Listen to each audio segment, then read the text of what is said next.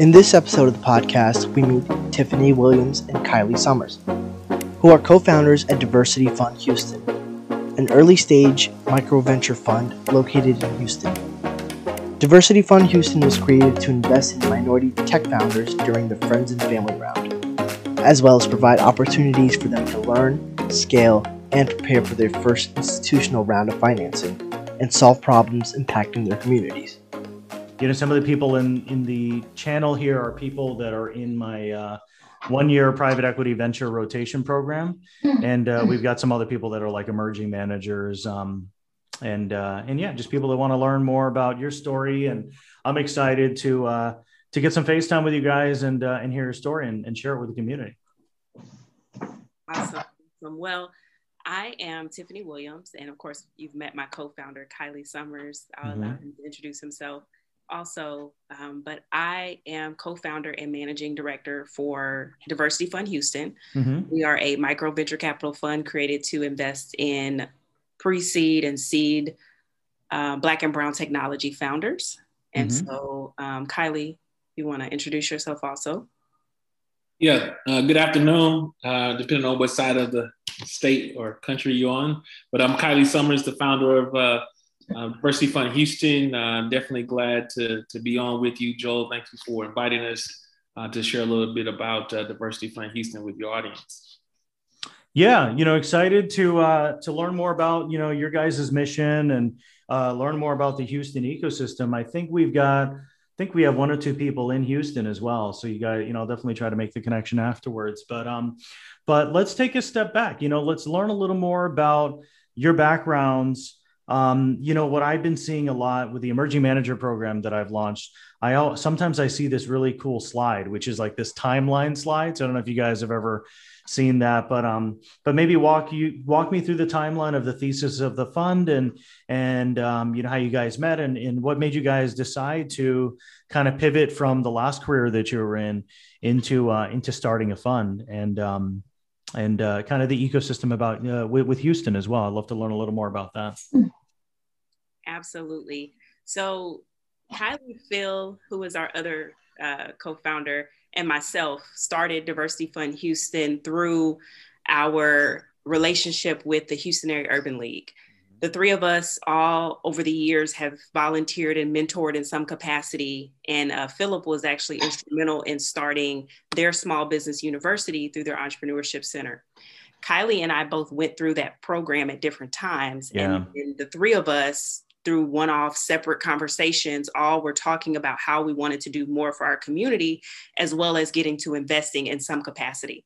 Yeah. And so with all of those different side conversations, DFH was born, and the 3 of us just decided that we wanted to solve the problem that we were seeing in working with the entrepreneurs that came through that small business university. They had the same drive, the same work ethic, the same great ideas. We just didn't have access to the capital. And that's where we wanted to combat the issue and solve the problem, as well as build up the confidence in those entrepreneurs to be able to walk into any space and know that they belong there. And so for, almost 4 years now, because the 3 of us do have other commitments and we're building those other brands. Kiley with Spendet, I have a production company, Twice Media. Philip is an attorney. And so we had a lot of other things going on, but we wanted to make this happen. And so 9:00 p.m. meetings going until well into midnight, whenever we could get time, we were putting effort toward Diversity Fund. And now we're really getting to that place where we're launching and we are excited about what's to come. I'm really excited for you too. Tell me a little bit about your superpowers. So, you all have different skill sets, right? You kind of told me about your professional skill sets. One person's a lawyer, but a step further, how do your superpowers kind of complement each other? And as an example, like I'm a product person, right? So usually when I help founders, I'll test the app and give feedback. Sometimes the attorney may not do that as much. So tell me a little more about your superpowers and how they combine together to join forces to be the 3 of you guys collaborating to support the founders. Yeah, I'll jump in. I just want to add a little bit about the ecosystem. Talk about the Houston ecosystem. Yeah. I grew up in an ecosystem as a fintech founder, and I came through, I'd say very early on, but not too much earlier than now, but just a few years back. And as a Black entrepreneur going through the ecosystem, this ecosystem was immature. It hadn't maturated as well as it have today. And so it was really no places for me to go to feel the comfort, to see other entrepreneurs that look like me, to break into these networks, right? And so we had to do something to help protect the Black and brown community and give them opportunity. And so through my experience, I would say that is my superpower, because I've been into different rooms, whether internal to Houston or external to Houston, pitching in different stages. Mm-hmm. I met so many amazing founders, investors, ecosystem builders. So I bring that into the group. And also I bring my experience as a fintech founder. So from a founder focus or a founder lens, I can help support. And I also serve as the entrepreneur resident with the founders, right? So we can help grow and give them what they need in the very early stages, because there's a lot of things that's going to be thrown at you. How do you balance those things? So taking that experience and really help channel the entrepreneurs through the early stage funding is my superpower. Yeah. And I think what you're saying too is, maybe it's not even a single superpower, right? I mean, being a founder, you're doing everything, right? You're doing growth, you're doing marketing, you're doing sales, you're a product person as well. And then the fintech piece, you got to understand the fintech customers. I feel like that in itself is a superpower. And then just having empathy, being a founder already, kind of relating to those founders. Everybody can't do that. I mean, they say everybody, it's easy to just write checks, right? But it's hard to stay up till midnight and really build a product that people care about, and helping the founders do that before they burn through too much money, I'd say, right? Yeah, indeed. And I can say the same about Philip. I know he's not here to really speak for himself, but I mean, starting and growing the entrepreneurship center at the Houston Area Urban League, he's seen and touched so many different founders, and he worked with so many different startup development organizations. He knows the lay of the land, right? And so being able to provide direction and being able to make connections and giving the entrepreneur that next step, right? Everybody needs to know what to do next in leading, not necessarily micromanaging or managing from that perspective, but leading them to the water, if you will. And then I'll let Tiff describe her superpower, because she's an amazing leader. So Tiff. Absolutely. So I, being the only woman in the group, bring a little bit of Black girl magic to the fold. And I do a lot with marketing and bringing that support from my background. And to Kiley's point, we've all really been involved with the Houston ecosystem in some capacity. And so Kiley and I have stayed on as mentors through the Small Business University with the Urban League, but also I've mentored at other programs too, like the HCC business plan competition and others. And I was formerly an adjunct professor at Prairie View.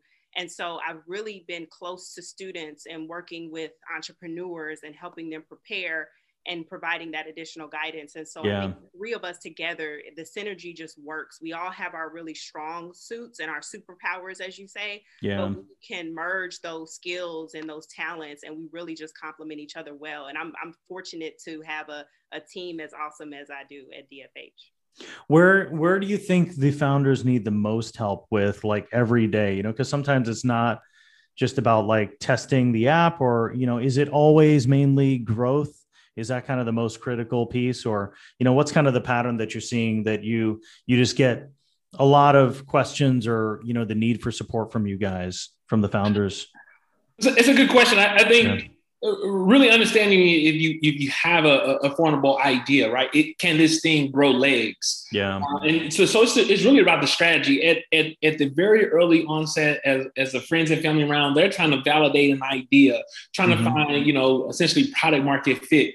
And so have they done enough customer discoveries, right? Is this something that the market needs? So really getting through what I like to call the one-page business plan, the lean canvas, proving out all of those different segments of that model, right? Do you have a good idea? What's the problem you're solving? What's the solution? What's your value prop? How will you make money, right? And so really just getting them to really understand and have those foundational principles before like we really, take root and take on an investment from a founder.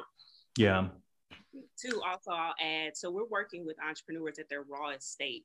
They're just starting out. They're in that idea phase a lot of times, or they haven't had their business very long. And so really just working with them where they are and helping to build them up so that they can go on to whatever that next step is in their entrepreneurial journey. And so building up the confidence that they might need, that's another piece that we don't always see.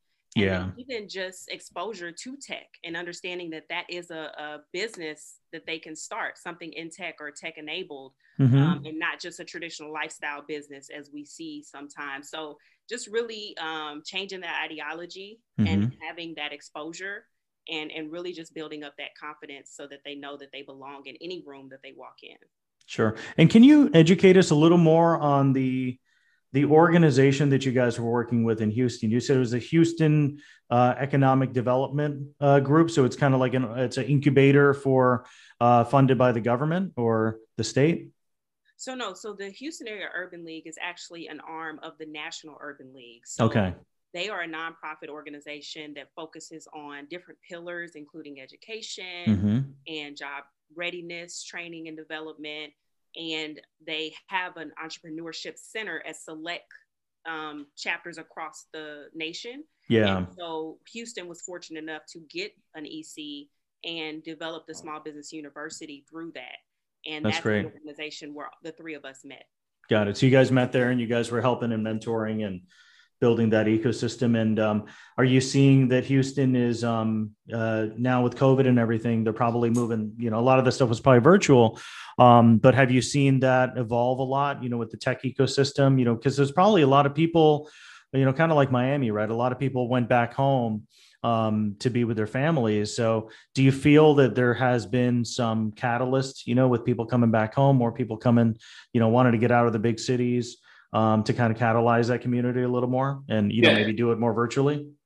Well, I can't say about coming back home because this is the most diverse city in the country. Yeah. And every day, 200 people move to Houston. Yep.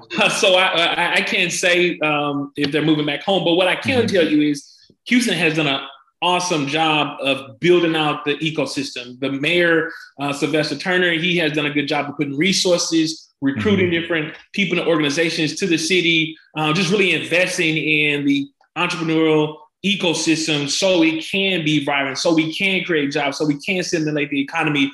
It's really growing. And we've seen a lot of players and organizations, national organizations come take root here. I would say 50 Cent just moved to Houston. Oh, I didn't know that. Yeah, so it's been like a meme going around, but these are the type of things that's happening. We have the Houston Tech Rodeo. I'm not sure if you know what the Houston Rodeo is, but it's a kind of a staple here that happens every year, really celebrating the different heritages across the city. But they have a tech component now that they just rolled out. Last year, I think was the first year, or 2 years ago, maybe in the first year, and they had Jason Calacanis. That's awesome. Yeah, and so this year they have a Master P. So Houston is really pouring into the ecosystem, and making sure they invest in support development organizations that entrepreneurs, founders can go to, and we're just a part of, of the arm of making sure that we can invest into some of the brightest, smartest Black and brown entrepreneurs so they can essentially create generational wealth. Yeah. And you guys are an emerging manager. I am too. And, we're part of a community of emerging managers. What are your thoughts on what's happening now with just the explosion of people now starting their own funds? Because, one piece is, hey, let's support entrepreneurs, build tech-enabled businesses, platforms, APIs, fintech companies. But now there's a lot of people starting funds. Are you starting to see that blow up a little more in Houston, people wanting to kind of develop their own fund thesis? And, what do we need to do to kind of stimulate that more? Because the more people are able to have funding vehicles, access to non-dilutive funding, we can still, we can catalyze more of the entrepreneurs at scale. So what are your just general thoughts and observations on just the emerging manager ecosystem? Yeah, we've definitely seen a lot more funds pop up over the almost 3 to 4 years that I mentioned been in this space. And, we welcome that to the market, because we understand that the one that will benefit from it is the entrepreneur. And that's why we all started this thing. I mean, we really wanted to solve a problem. We feel and firmly believe that it is up to us to invest in the technology that's going to solve the problems in our community. And we can't do that if we don't have enough resources. And we're at one fund, right? Yeah. And so we understand that other funds coming onto the market is only going to help the demographic that we're seeking to support. And I think we each have our own role to play, right? So we're, you know, another fund might have different verticals that we don't support. So we can send that entrepreneur over to that fund to get what they need, or they might be later stage. So I think there's a place for us all. We just have to find our fit and make sure we do what we do really well.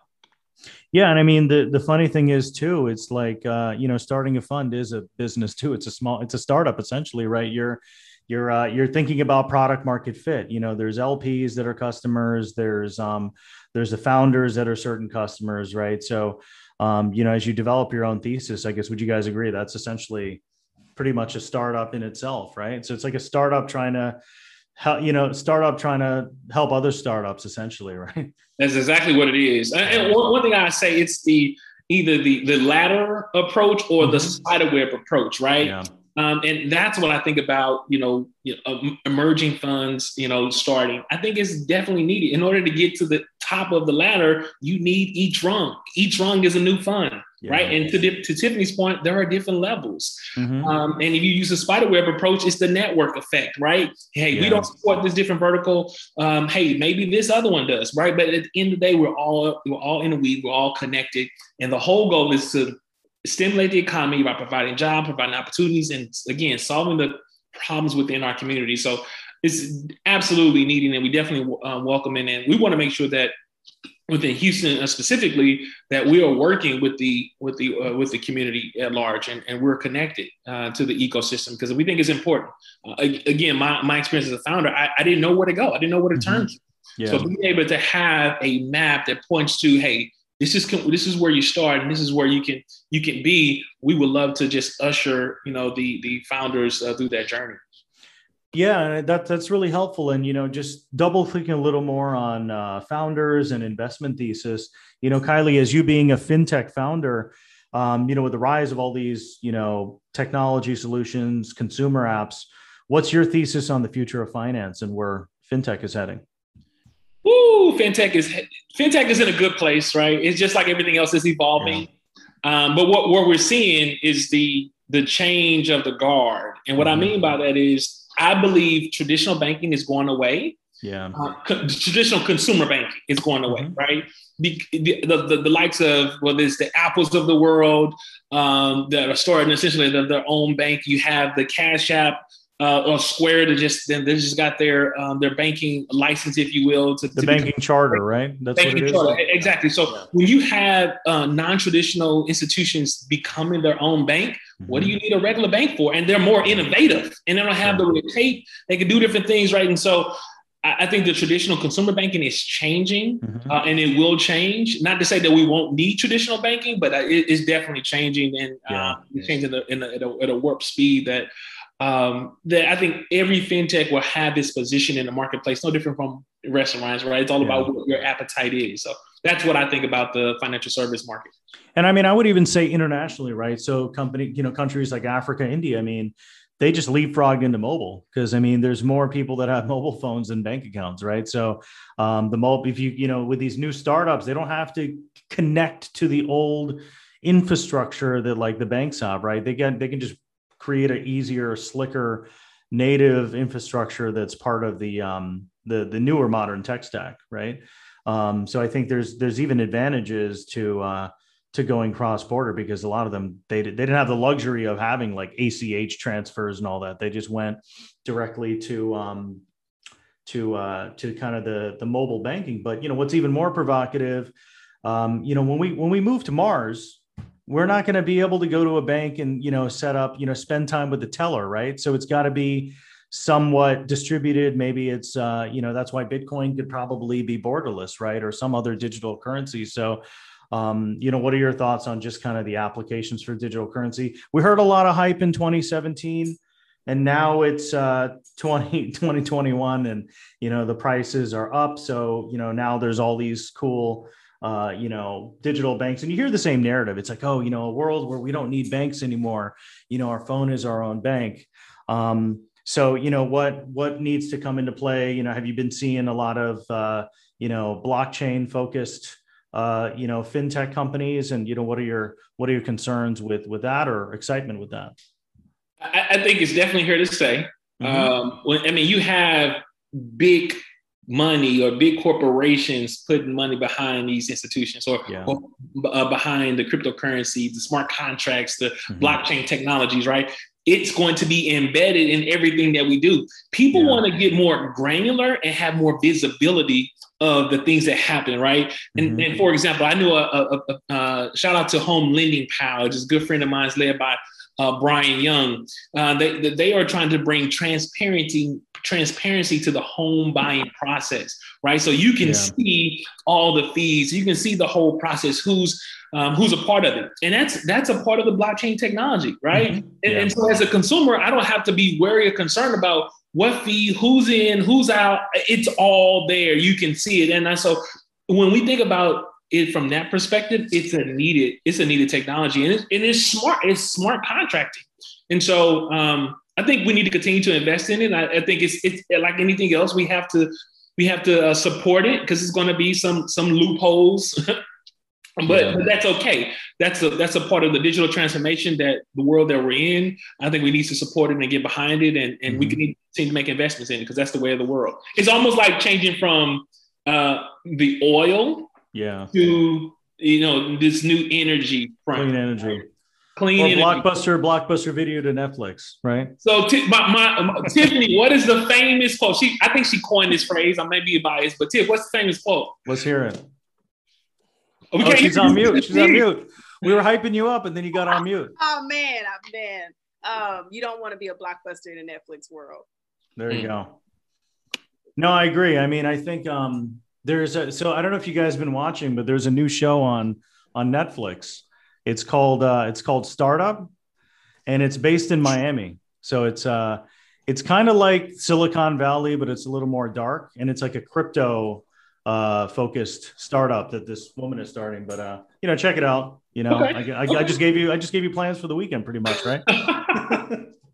Absolutely, no. Yeah, I read an article this morning that Houston was starting to be dubbed an emerging tech hub, which is something we've been working toward for a while. As Kiley mentioned earlier, our mayor has been working hard to dub us a tech hub, and I saw Miami was actually at the top of the list. So it's interesting that the show is based there. So I'll definitely have to check it out. I believe it. I mean, look, all these VCs are, moving to Miami. What do you guys think? In 5 months, when everybody's vaccinated, you think they're really going to stay there? You think like the big VCs from Silicon Valley, the move to Miami, the ones that created the memes, you think they're going to stay there? You think they're going to go back and you think they're going to get too much FOMO and feel like they're missing out and just go back to the Valley? No, I think they realize the world is evolving, right? For the good, right? And I think as long as they make alliances and look for emerging funds like us to invest in and to help really just grow the ecosystem, I think they can still win. They can still have deal flow, still have first ends to some of these outstanding founders. So I don't think it'll be a reversion back to the old. I think it'll just be a new day. Yeah, and I mean, look, think about all the activity that happened in the last year. I mean, look at all the exits that happened, and everybody was doing it virtually. So, how do you think that impacts productivity as a fund and then as a team? Do you think there is a big difference? And the only reason why is I'm thinking back to my operator days when I was working in fintech. I mean, I could tap a developer and make them make the change in real time. And I knew that if they were working from home, I'd have to kind of keep pinging them every 30 minutes. So do you feel like there still is a need for in-person interaction, as a fund and then also just as a startup? I'm biased, right? Because I've been working from home, on my startup. And so I don't think so. I don't think so. We saw over this last 12 to 15, 16 months, right, that people have been more productive. Yeah. People have been more productive than they have in being in the office, right? But you have a lot of corporations that are revert back because they need to fill the offices. But I mean, people have been more productive. If you give people the opportunity, what's the word? The autonomy, right? To be at home with the kids, to get my work done and still deliver, right? They're going to get their work done more efficient because they want to spend time with their family, their kids, and do whatever else they want. So my vote is to say, hey, do what works best for you. I agree. I think these companies, they're going to have to accommodate their employees. The employees have had a taste of, being able to work from home, and they're going to be looking for that. So as these companies try to stay competitive for employees, they're going to need to offer that as an opportunity. I don't think that the in-person work environment will go away completely. I think there's definitely still a need for those water cooler conversations and different things, but I think it's definitely going to look different, and companies are going to have to adjust. And, I mean, who knows? But I think there will be a combination of both, because we've proven that, like to Kiley's point, that productivity didn't necessarily go away; it went up. So there's opportunity for companies to stay competitive.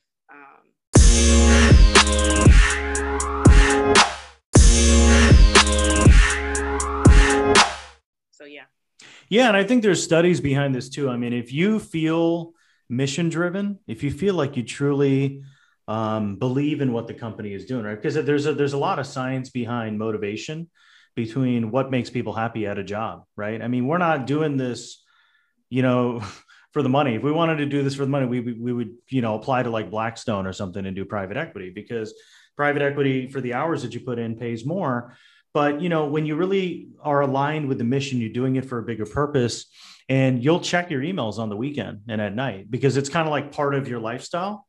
And I feel like if you're constrained to clocking in and clocking out, I feel like that can be more constraining, and it just feels more like work. Where for me, it's just like, I'll respond to people on text and, maybe send an email, when my wife's not looking on the weekend, but it's like work-life harmony, right? That's what Jeff Bezos says, right? So if you can integrate it as part of your being, then it really isn't work. It's just kind of like, trying to balance it out, because maybe there's one morning where you're not doing a lot of work. Maybe you went to you guys are doing a web show right now, right? So you're not, productively, looking at deal flow, but you're able to kind of work it into your schedule, right? So I think if people are mission aligned, they'll just kind of do those extra things even in off hours, and then maybe you take the afternoon off because you want to get a mental health break or go to the gym or something. I feel like at the end of the day, the metric should be, is there real output? Right. At the end of the quarter, if you clocked in from 9 a.m. to 5 p.m., and then at 5 p.m., there's an email that goes out, God forbid, at 5:15, and you only respond like the next day. I don't think that's productive, So I think at the end of the day, it's like, we have goals. These are our like KPIs, and we got to deliver these 5 things by the end of the quarter. Did we or did we not? Whether we work from home or whether we, took like the afternoon to spend time with our kids on Friday, as long as you complete those goals, I feel like that's all that matters, right? I agree. I totally agree with you. Yeah. No, I totally agree. And I guess Tiffany, go ahead. I think you were going to say something, Tiffany. Oh, I actually have a hard stop at 1. Okay, no problem. This Zoom marathon of meetings today, but I do appreciate you for having me. I think Kiley can stay on a few extra minutes with you, but sure. Thank you for the opportunity. Thank you. Appreciate it. Really, really excited to kind of, reconnect, in the coming weeks, and good luck with everything. And, thanks for popping in for a little bit. All right. Thank you. All right, Tiff. See you in a sec. All right. See you, Tiff. And Kiley, I know you gotta stop in a little while. So you got a few minutes for a couple of questions from the audience? Absolutely. Okay. Absolutely. So, just throw it out to the audience. What questions do you guys have? Let's see. Antonio, I know you probably got a question. I'm just going to keep people on their feet here. They'll probably just keep the mute off and act like they didn't hear me. But no worries at all.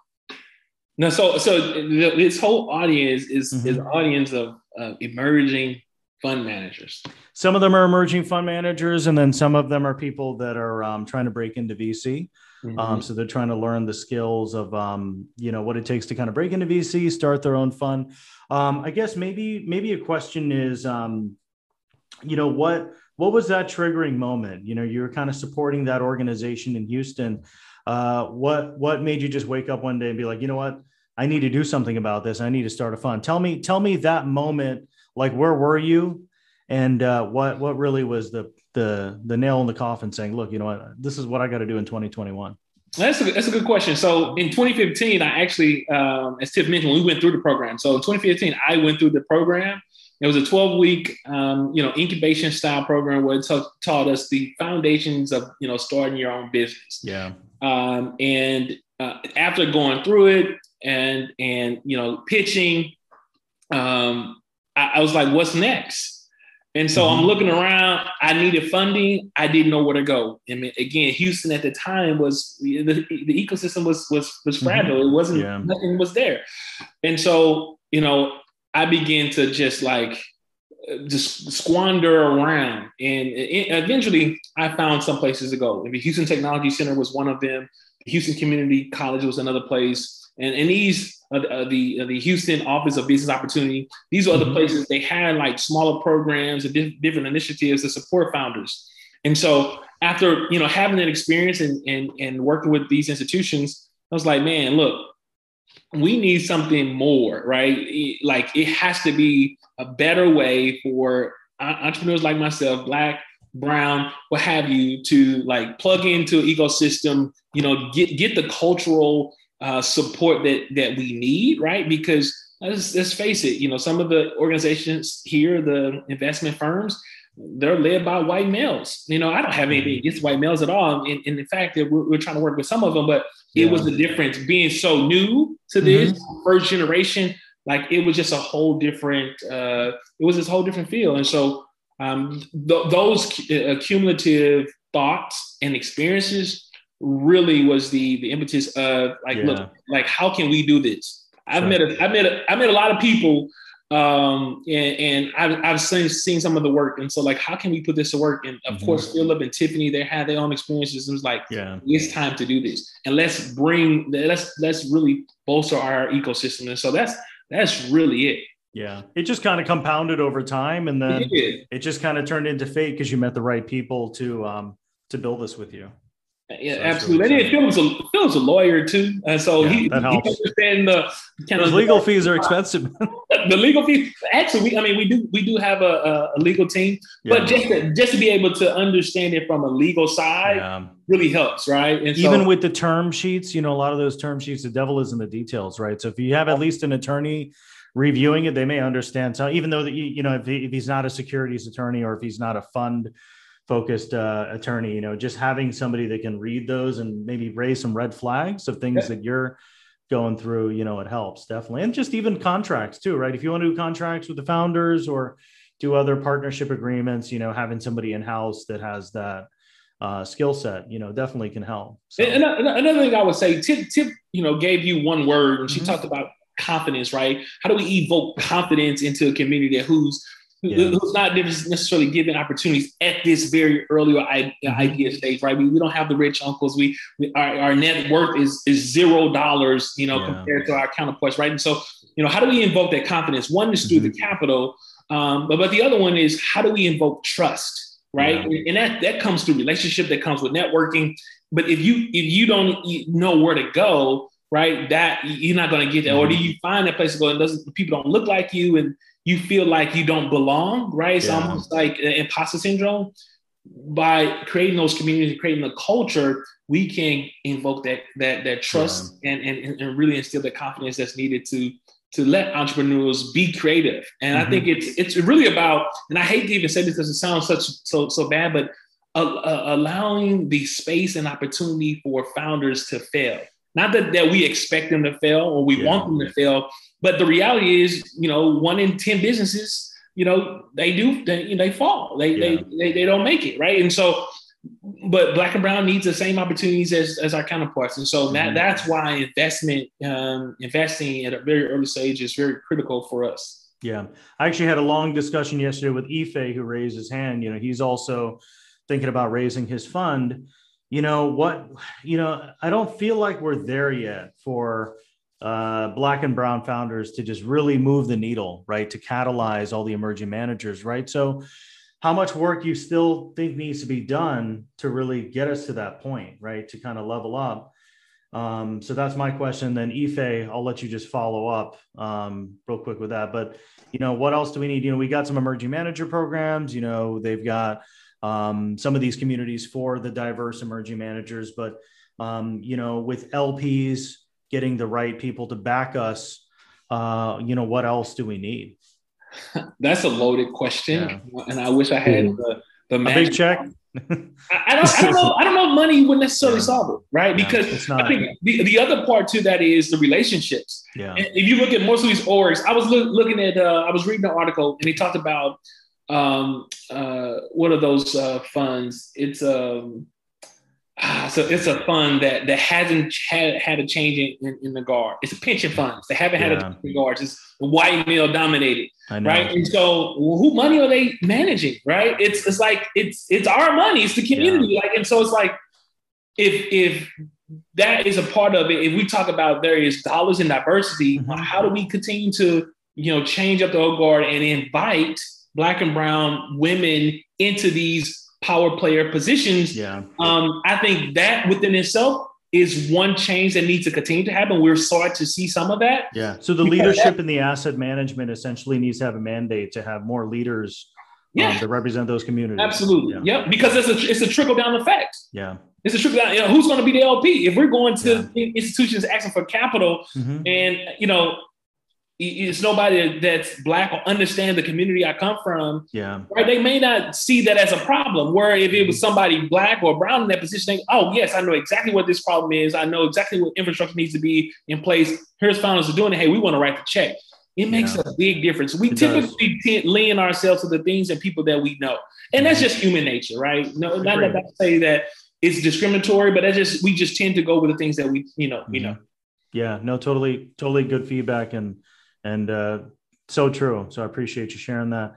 Ife, you got a question? Yeah. Hey, sorry guys. I've had some connectivity issues, so apologies if you've already covered this. But my question was just to do with starting your new fund. Like, what has actually been the most challenging thing that you've encountered? Just pretty much straight up and down. Is there one thing you can say, or is it a number of things? It's a number of things, but I'm gonna leave you with this. It's right. It's now we're in the thick of raising the fund, right? We are looking for those LPs, and it's getting people to say, are they gonna do what they said they're gonna do? Right? Now, do they have the fortitude to make this happen? And so we did a really good job of comprising our advisory team, advisory board, really engaging the community, engage the mayor. We built, essentially support and credibility very early on. And so that really helped us. And now the next step is now going to LPs. And that has been a challenge. One, because as emerging fund managers, we don't necessarily have all those relationships. And so we're leaning on our board to help us with that. We have a fundraising committee.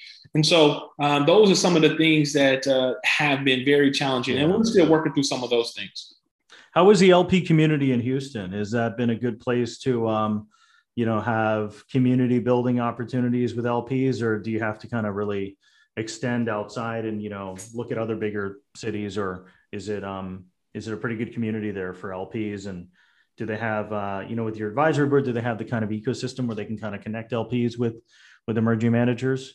Yeah. So, Houston is a rich city. It's built on oil and gas, and we have a good advisory board, and to have those, those relationships with all aspects of the community. And so even organizations, have opened up their philanthropic arm and investment arm. And so we're tapping into it. So right now, we're within the Houston ecosystem section on this LP. Activating capital is really, some people just don't even know. They have the money sitting in the bank, and they can be a little bit risky. how do we activate that capital? How do we teach people how to become angel investors folks that are high net worth individuals? How do you activate that? So it's our ecosystem again, credit goes out to the mayor.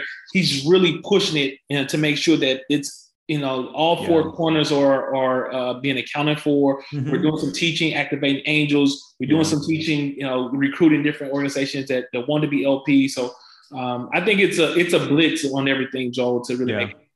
Let's brainstorm together. I'm happy to support you guys in any way, especially with the emerging manager program that I have. I'm passionate about this mission. I mean, I was really inspired with the 1 hour talk with Harlem Capital and Jason Calacanis. I don't know if you saw that, but I mean, you're right. There's a new LP, which is the corporates, right? I mean, Apple now has the capability to write checks to these funds to support those missions. And especially in Houston, right? There's all those big companies, Shell Oil, a lot of these corporates that could definitely put those dollars to use with, the mission that you have. So I'm excited to be new friends with you guys and support you guys in any way I can. And yeah, thank you for supporting us, kind of with your mentorship and sharing your story. I think it's really helpful and good learning for us. So indeed, man, I really appreciate you inviting Diversity Fund Houston on. It's more for us to learn, more for us to grow. But at the end of the day, it's a community, right? We won't be as good as we are without the community and people surrounding us. So let's stick together and let's grow together. Absolutely. Well, thanks so much, Kiley. I know you got to run. And everybody else, have a good afternoon. And Kiley, let's catch up soon. Okay. Thank you. Take care. Bye.